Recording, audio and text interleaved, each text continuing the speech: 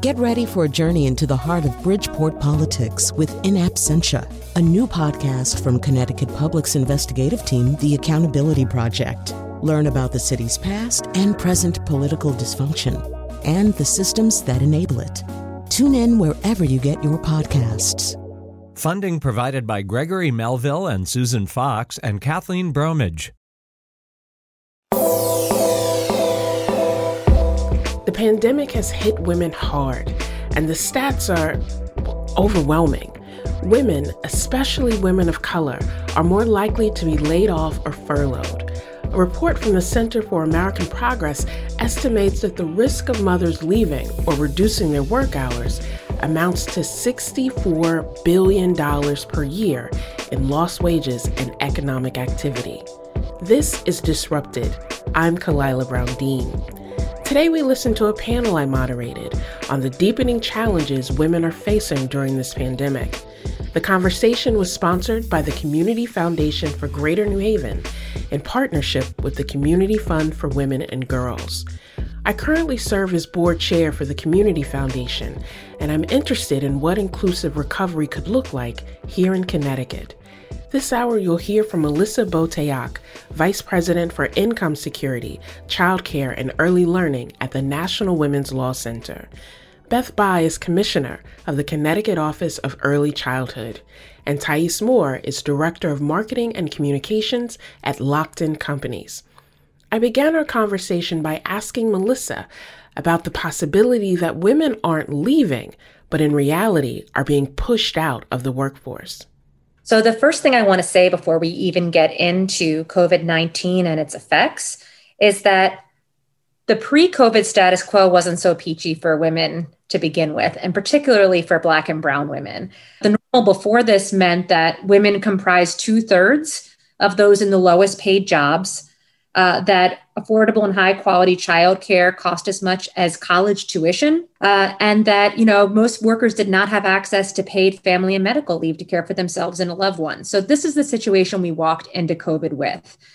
And it made us more vulnerable when the pandemic hit, because we did not have the workplace supports and the labor protections in place to help support not just essential workers, but people who needed to be able to stay home to avoid spread of the virus. You cannot separate public health from economic health. People talk about them as though they're in tension. It's the same thing. And so part of what we've been doing research on is looking at the women's labor force participation and each month how it's changing. And one of the really startling statistics that got a lot of attention recently is when we published in September that 4 times as many women as men had left, i.e., aka been pushed out of the labor market in September. There's not causal research on why, but it coincides with the beginning of remote learning. It coincides with months and months of sort of women being pushed to the brink of trying to balance caregiving, overseeing remote learning, dealing with loved ones' health crises, et cetera, and being the primary caregivers in their family, with also being breadwinners. And for single women or, women-headed households, and for Black and Brown women, those challenges are even more acute. And so when we look at statistics like that, we have to examine the root issue. Is it that women don't want to work? Is it that they don't want to support their families? No, there are not supports in place. And so if in a heterosexual married couple, oftentimes because of the gender wage gap, and more specifically because of the motherhood penalty, you are seeing that women have less income than men, even if they're working the same amount of hours. If there's a decision between spouses or partners as to who's going to drop out of the labor market or who is going to cut their hours back, it's more likely than not going to be the woman. And then there are, in some cases, places where people just cannot find affordable, high quality childcare. Even if they are desperately trying to go back to work, their childcare has closed. And I can go more in depth in this because this is a big area of research for us later in the conversation. But we are at risk of losing nearly half of our licensed childcare spots in this country. And the women, it's 93% women is the childcare workforce, and it is disproportionately Black women, brown women, immigrant women writ large. This is the workforce behind the workforce. We've left them high and dry without PPE. We've left them without the supports to enforce safe social distancing. And so a lot of businesses owned by women have needed to close, and that has left other working mothers without a safe place for their kids to be able to go back into the labor force. I'll stop there, but that's sort of a brief overview of some of the work we're doing when you see numbers like 4 times as many women as men dropping out / being pushed out of the labor force. Beth, I want to pick up on this point that Melissa made, and that is that normal was not working for large groups of people in this country, but particularly for women. And when we think about that discussion back in the spring about essential workers and about frontline workers, what was often missing was the voice of childcare providers who, as Melissa said, disproportionately are women of color, are women who are becoming entrepreneurs in ways that they don't always have the support. And so when we hold that tension between wanting to support access to quality, safe childcare with the reality that often the inability to have that access can create bigger problems for the community, I wondered if you could talk from your perspective, what's happening in Connecticut and how has that tension played out? Yeah, thank you for that question. I'm so happy to be here and honored to be on with these panelists as well. Connecticut had a lot of challenges, as you said, before COVID hit. We were short about 50,000 infant toddler spaces for families that needed to work. So that was before we even started. We know that 44% of Connecticut is in a childcare desert, meaning it's very hard for families to access childcare. Only 20% of families in Connecticut can afford the full cost of high quality infant toddler care. But when it comes to, as you said, families of color, so that number drops down to 6%. So 94% of families in Connecticut who are people of color cannot afford the full cost of infant toddler care, which is expensive in Connecticut when you get to the full cost of care. But that's with teachers still being way underpaid. 75% of childcare in Connecticut are private businesses, and COVID has hit them very hard. 3/4 of programs closed when COVID hit, and the ones that stayed open faced health concerns. We heard about not enough PPE. They were considered essential, but they weren't paid as essential workers. They were certainly the lowest paid essential workers. We did do a lot of work with Governor Lamont in that he would often mention childcare workers as essential workers. We were able to stand up a program that sent extra funds to programs during COVID from the federal relief package to increase the wages of teachers working during COVID. But those problems I talked about before, when you take that and you add a pandemic, and Melissa described so well what mothers are up against. In Connecticut, we're about to publish a parent survey that said, many families kept their kids home. And 45% did that because they were worried about the health and safety of their children. And 35% said they kept them home because they couldn't find childcare. So there are big challenges in Connecticut. And as of today, we're at about 69% of our pre-COVID capacity for childcare. And think about this. So 30% less than before COVID. And we probably need more than twice as much childcare because of the hybrid models and schools closing. We've seen a big uptick in families accessing childcare subsidies for school-age care, which we didn't have enough for infant, toddler, and preschool care to start. So now you add $500,000 a month that's going away to pay for school-age care, and we have a real challenging time for the industry that does tend to be women, often women of color. I would say one of the bright spots we're seeing is that in Connecticut, we've been working to promote family childcare, and we have staff family childcare networks. I know you're in New Haven. All our kin is in New Haven, and we have probably 10 or 11 more around the state. But we are seeing an uptick in families' use of family childcare, trust of family childcare, And working with 4CT and the Early Childhood Funders Collaborative, we were able to stand up 7 additional networks to provide support through our family child care networks. So we're really seeing the number of family child cares increase. And that was a pre-COVID goal to reduce the number of child care deserts, to help entrepreneurs in their communities to build child development knowledge in communities.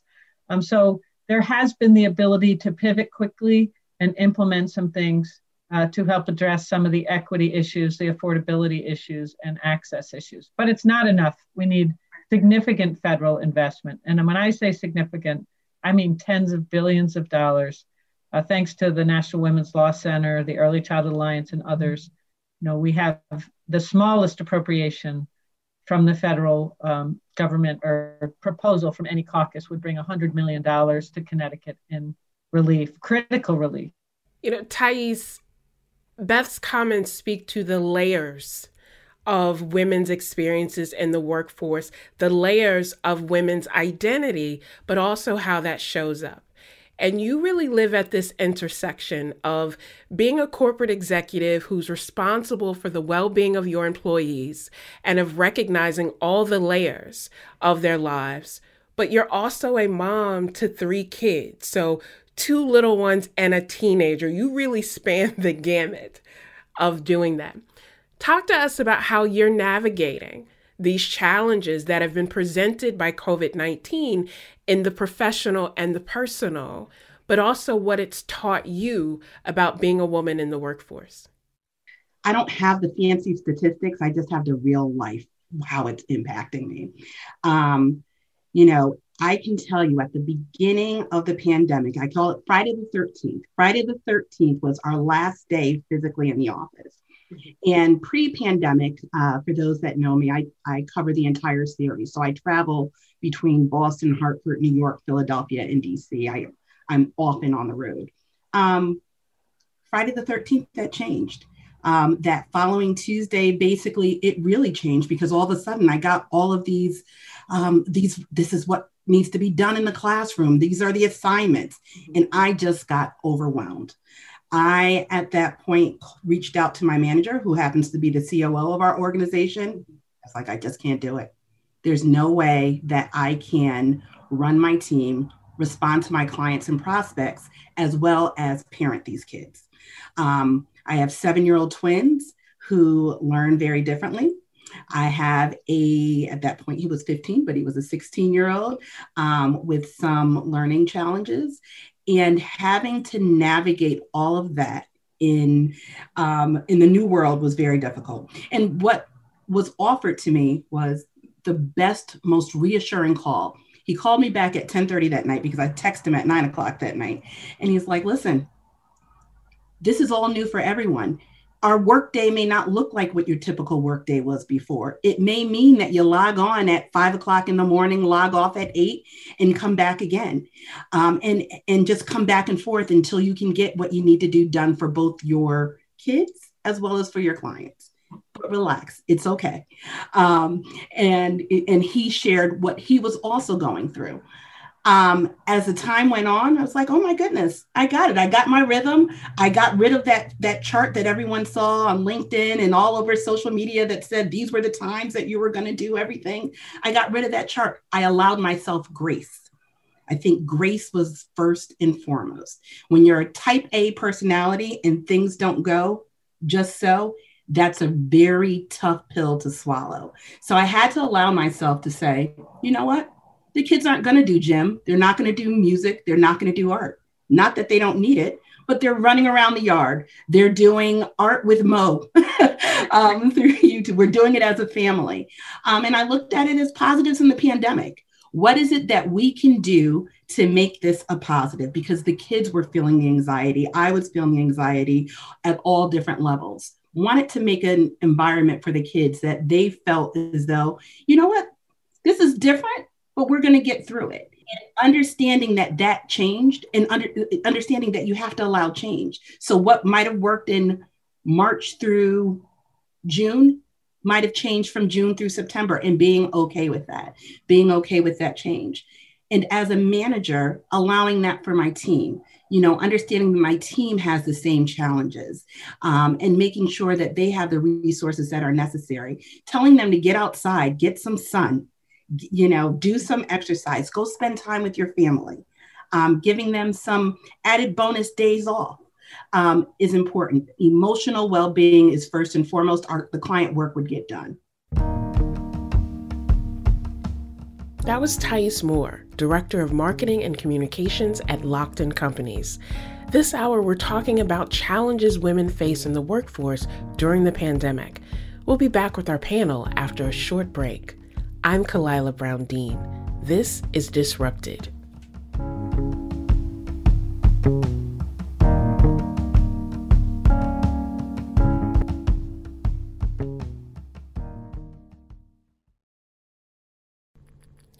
Welcome back to Disrupted.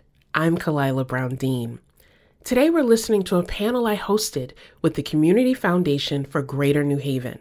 Our panelists are Melissa Boteach, Vice President for Income Security, Childcare, and Early Learning at the National Women's Law Center.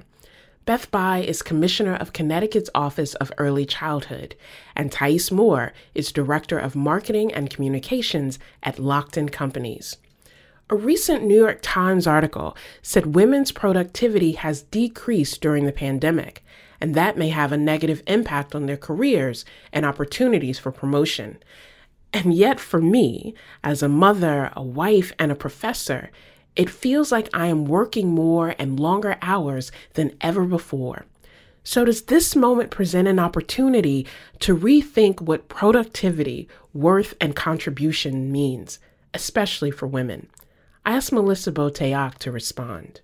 I've looked at women. They are disproportionately frontline workers. They're 75% of hospital workers, 60% of grocery workers.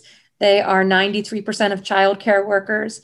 They're also concentrated in industries that have been hit hardest by what people are calling the she-cession, to quote my colleague C. Nicole Mason's term, because they've lost jobs in retail, in restaurants, and hospitality. Those women are concentrated. And then on the home front, it's funny, if you look at surveys, men think they are doing as much as women, but when you actually look at the division of time, it's not. Women are doing more at home.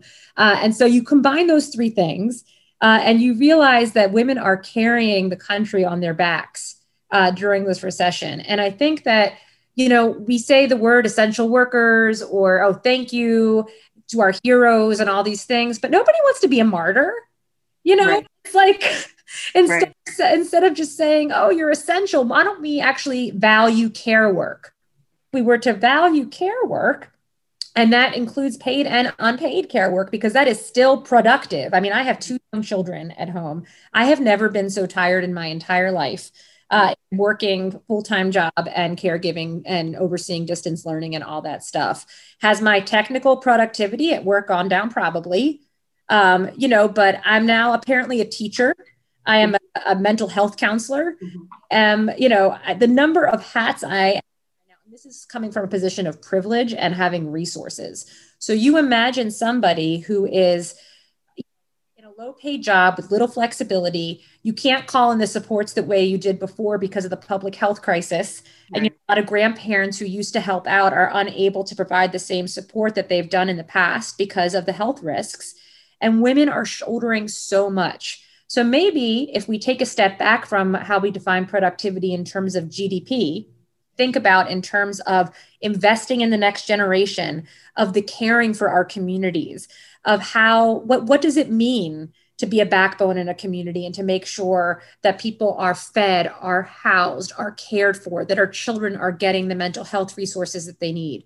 You look at those professions and they're overwhelmingly women, and you look at who's doing that work unpaid and it's overwhelmingly women. I would argue that women have never been so productive, and I would like to see them get compensated accordingly. Hear, hear.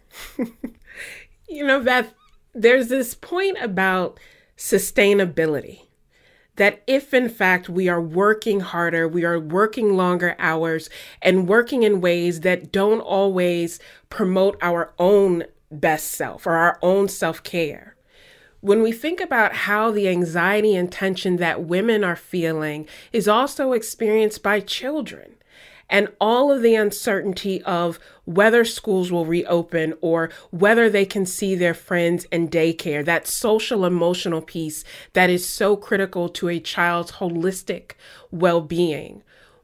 What are the kinds of innovations or areas that your office is focused on to help understand the reality of the challenge as well as the need for that access? Yeah, well, that's a really good question. And listening to Thais and Melissa, just their metaphors for what's going on all across our country right now. I think that parenting is a collaborative event. And right now, parents are without the collaborators they usually have. I can't imagine being a preschool parent without the support I got from Mirta and other childcare providers who helped me. And I have my master's in child development, but I needed that support. And you'd go in and talk to your child's teacher, and they see your child a little differently, and maybe even more competent than you saw your child. And it makes you reframe. Parents are missing those collaborators. And if there's a second parent in the home, that's a little bit of a break. But sort of relationships, this came up in our church as a sermon, and it helped so much me thinking about what parents are up against, is that relationships depend on separation and coming back together. You have time apart, and you come back together. Right. And that's part of how relationships are built, and it's part of how we keep relationships going. And parents haven't had a break from their kids. They haven't had a break from their significant others, who's ever in their bubble, maybe their parents who are in their bubble. And this is anxiety producing, and it's lacking in those social supports. So I think it's really important for parents to make sure that they're in touch with supports. At OEC, we're working right now. I don't know how many of you heard the data, but about a week ago, the State Department of Ed released data that basically 15,000 children just did not show up for school. And half of those were in preschool and kindergarten. So about 8,000 preschoolers and kindergartners who were expected in Connecticut to show up at school did not. Right. So those are parents without those supports. So we're actually bringing together a home visiting team and our early childhood ed team, and then we'll meet with the Office of Policy Management, because Secretary McCaw, when she heard this, was like, we've got to do something. And so we can only do home visiting for about 3,000 families with our current program. But how can we leverage childcare programs that have closed? Maybe I know a really large program in Bridgeport had to close this week because Bridgeport is just exploding. So now those kids don't have a place to go. How can we reach out to parents and do remote home visiting, remote supports, so that parents do have someone to talk to get ideas for activities? We're going to start paying for remote learning. We pay some now if the programs are open, but as programs, some of them are reclosing, we're looking at ways to pay for remote learning so that those child development experts can be available for parents. We have Help Me Grow, 211 Help Me Grow, and we're also expanding statewide with a developmental screening tool for parents in Connecticut. Using some of our federal relief dollars, where there's an online app. As much as, it's what we have now. I would never be like promoting this so much, but where you can look at your child really from 1 month to second grade and do an assessment, and then it feeds into Help Me Grow, so that if there's an area where your child needs support, that maybe you'll get a call from Birth to 3 or home visiting and say, we're here to help. So we're really stepping into the outreach now that this is extending longer, and we're concerned about the second wave. But really, I think it's important for parents to have breaks from their children and children to have breaks from their parents. And so in safe ways that are within social distancing and guidelines, any way that families can do that, I think is important. Thais, we've talked a lot about mothering and child rearing during this pandemic, and how all of that has been complicated by these sorts of new ways of interacting. And we often talk about the motherhood penalty. But some people may say there's a motherhood privilege, that if I am the employee who doesn't have children, then I'm supposed to accommodate the employees who do.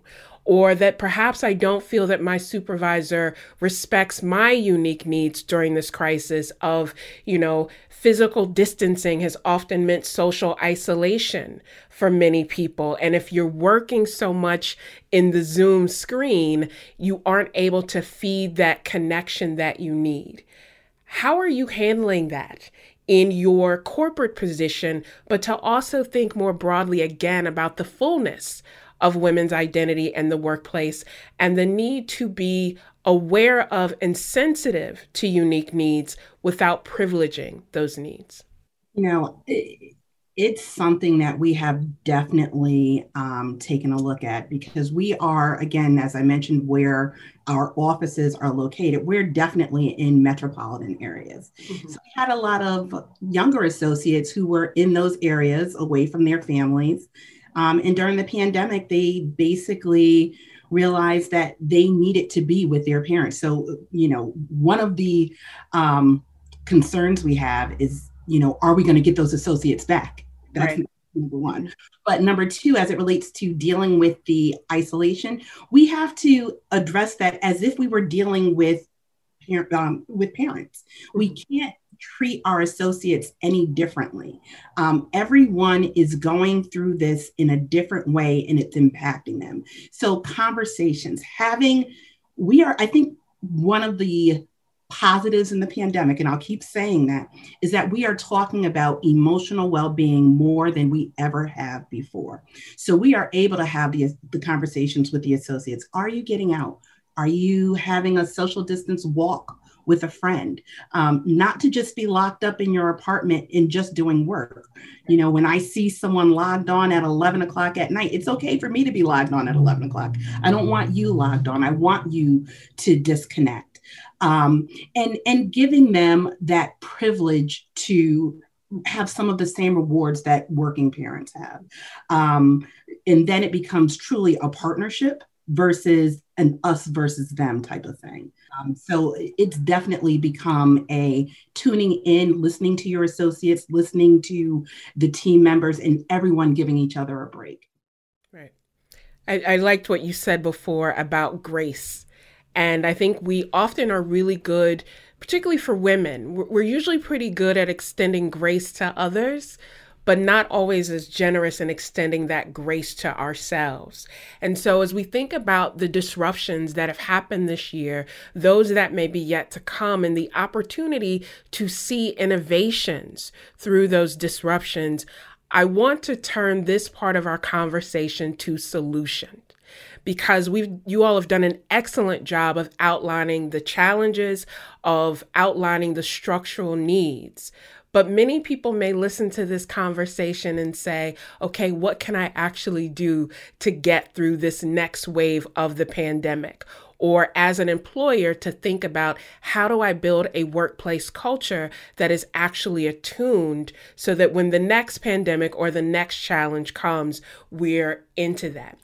Melissa, what would you offer as, a solution, or at least a way to think about how we get through this disruption to something that's stronger and more inclusive?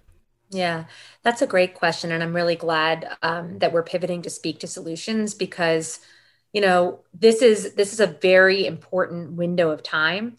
In terms of really trying to ensure our federal lawmakers, in addition to our state lawmakers, understand the urgency of action.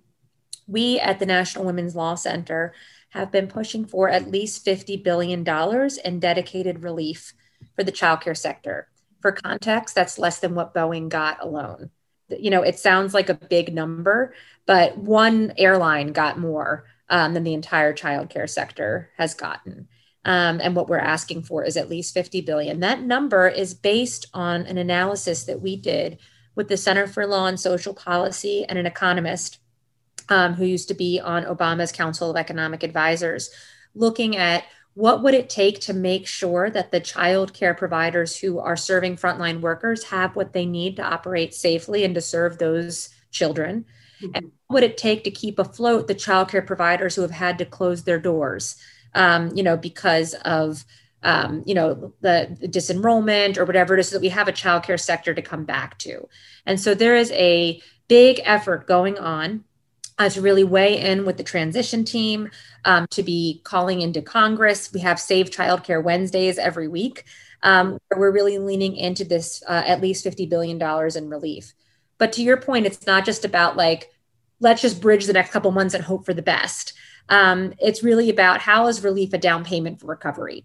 What are we doing to kind of lean into the crisis/opportunity right now to say, okay, if there was ever a time when people understood the value of care work, there was ever a time when people appreciated their child care provider, that appreciated the unpaid work that women do, this is that time.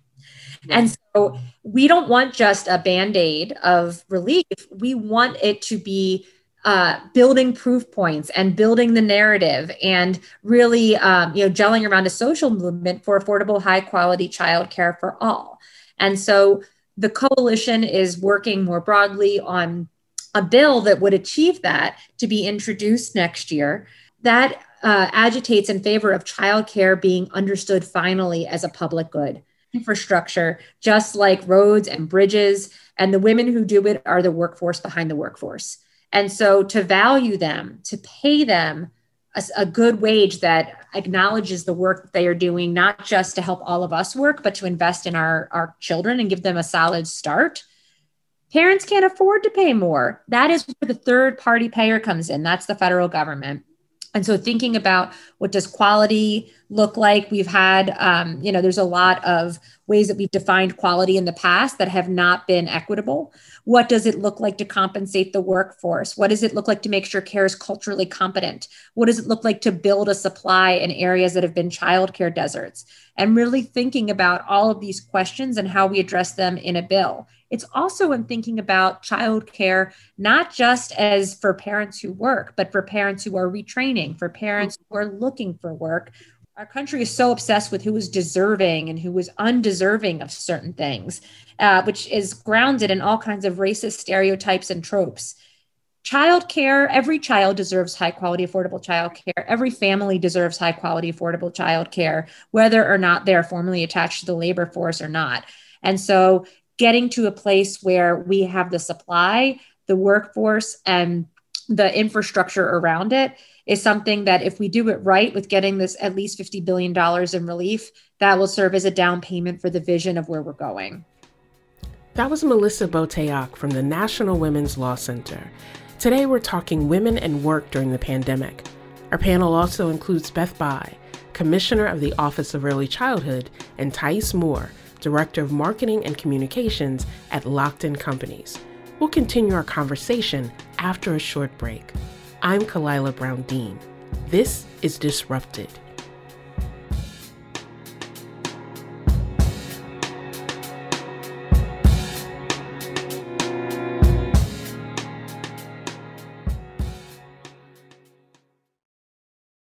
Welcome back to Disrupted. I'm Kalila Brown-Dean.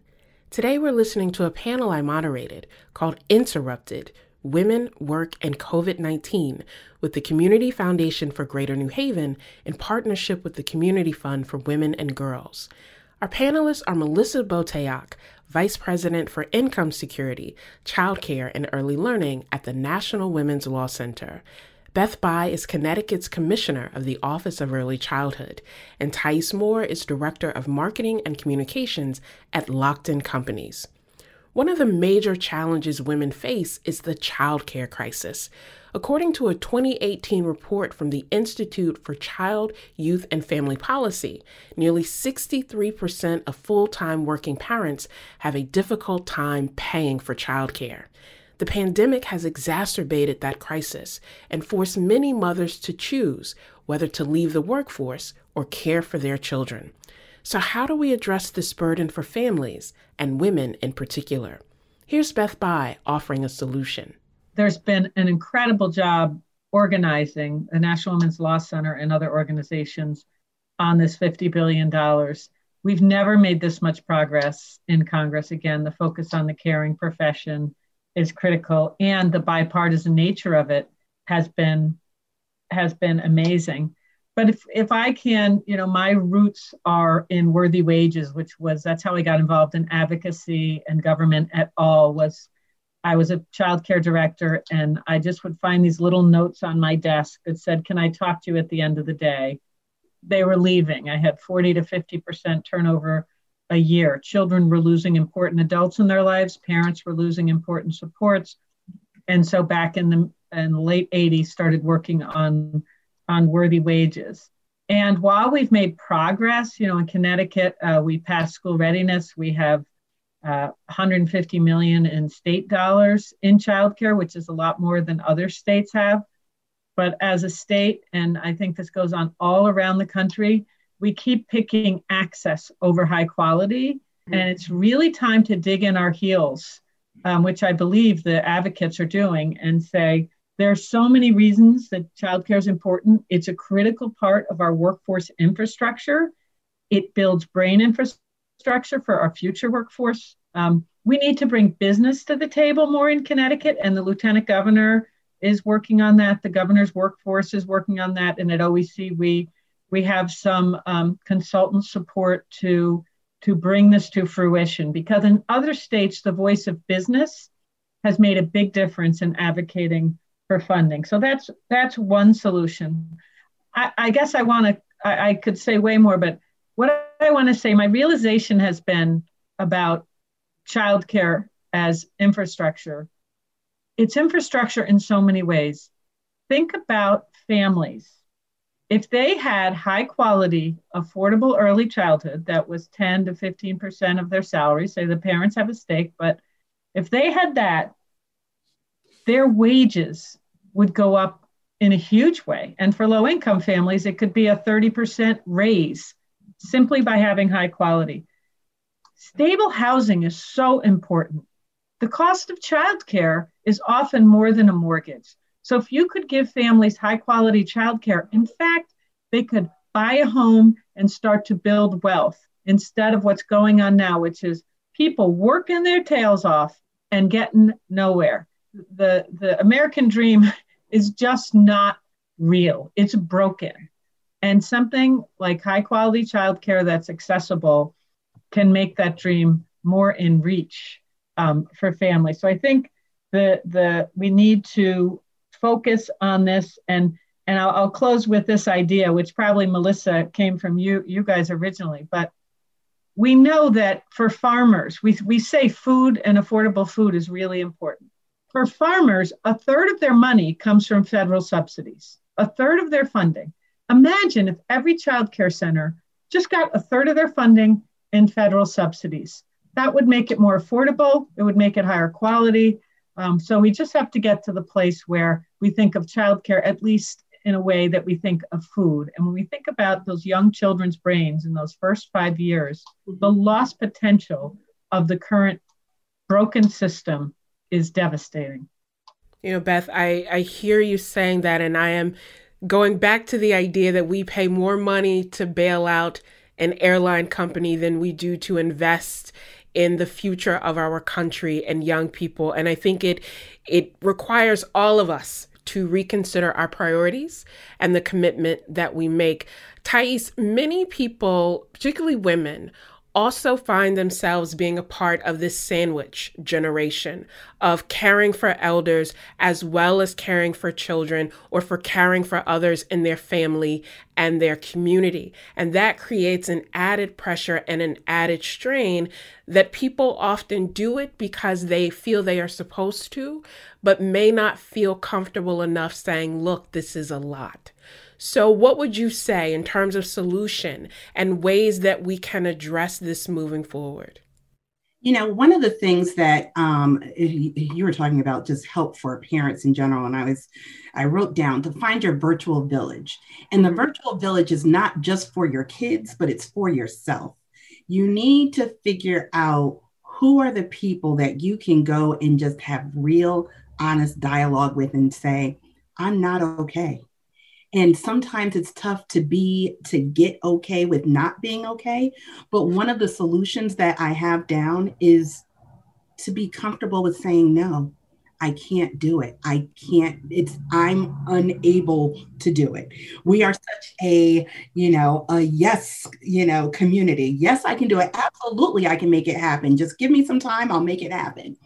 But now it's a matter of, we need that virtual village to help delegate some of that, right? So I happen to be missing a generation, as my mom is deceased, but my grandmother is still alive. Mm-hmm. So I am working through the nursing home social worker, as well as talking to my kids' school social worker and school psychologist. So I'm building that virtual village around myself, just because there's just some things I just cannot handle.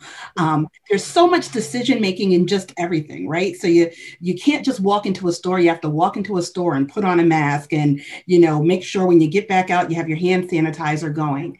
Some of these decisions we can put off to other people that are way more competent than ourselves in those fields. Mm-hmm. So if you just get okay with asking for support and being and saying, I need help, you will be surprised about the amount of solutions that you can come up with. One of the things that I came up with, I can't say I came up with, that I gleaned, if you will, from one of my DC associates, is at the beginning of this, I was like, I can't do this school thing.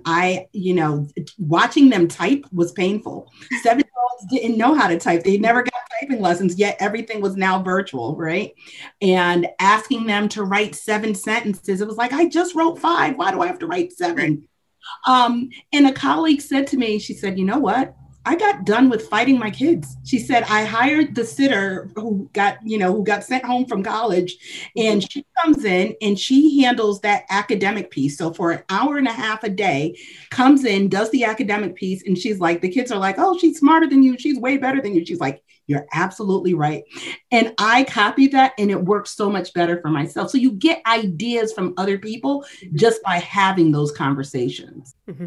I think that's helpful to think about building your virtual village, but also being okay with knowing your limits and understanding that there are people who have gifts to bear that can be an investment in your sanity and your wellness. And the time that we have left, you have all laid out these challenges, and they're big, they're often structural, and they can feel overwhelming. And you've also talked about the actions on a broader scale that need to happen. But you are also in a moment where there are everyday people saying, I want to do something. I want to help. What can I do in order to address this? And in the context is often philanthropists, women in philanthropy, who are saying, I want to leverage my gifts to have an impact that can be the greatest impact, but can also really enrich people's lives. So in the time that we have left, I'll go around to each of you, starting with Melissa. What would you say to a woman in philanthropy who wants to help address these challenges? Give to grassroots organizations who are working together to build the social movement for childcare.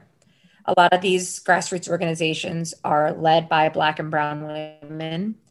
The organization should center those experiences. They should center their leadership, because they are on the front lines of this. They are experts in their own experiences. And if you make the childcare system work for low-paid women, for Black women, brown women, immigrant women, it will work for all of us. If you start from a place of trying to make it work from a mush to a mushy middle, it will inevitably leave out the people it most needs to serve. And so we at the National Women's Law Center have established a community partnership program.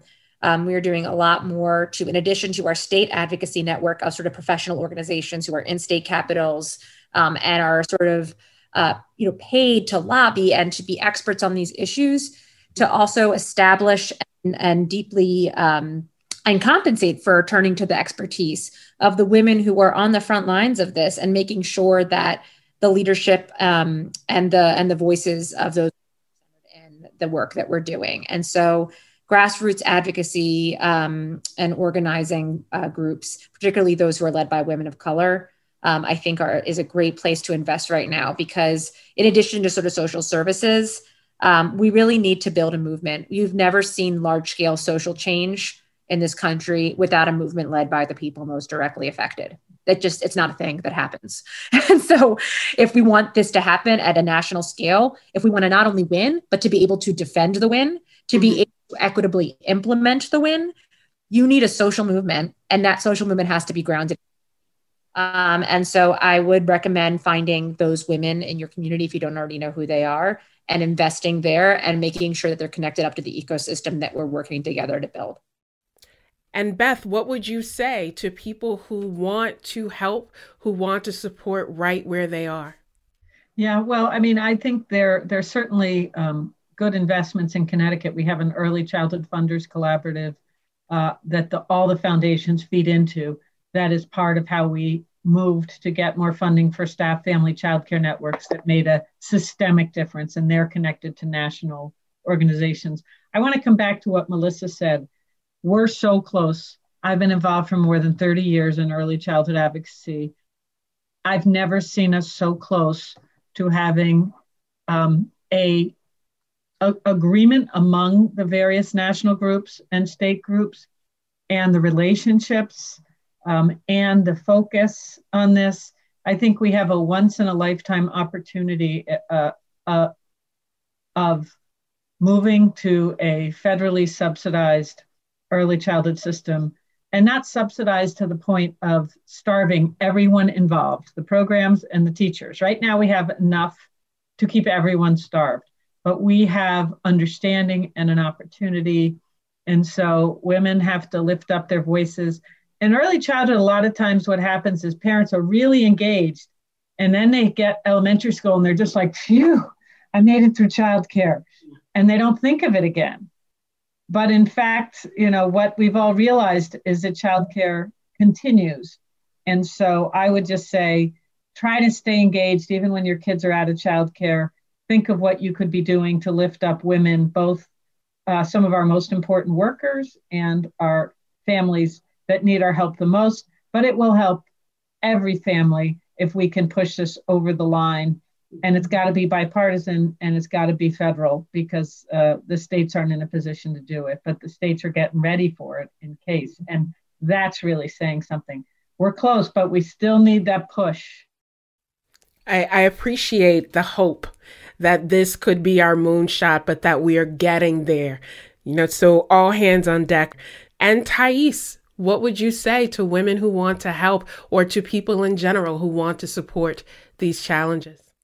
Just be a voice, be an ally, be active, be present, be a shoulder to lean on, be a voice.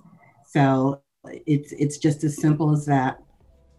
That was Thais Moore, Director of Marketing and Communications at Lockton Companies. Thanks to Thais and the rest of our panelists for today's show. Melissa Boteach is Vice President for Income Security, Childcare, and Early Learning at the National Women's Law Center. Beth Bai is Commissioner of the Connecticut Office of Early Childhood. Thanks again to the Community Foundation for Greater New Haven and the Community Fund for Women and Girls. You can learn more about their work at cfgnh.org.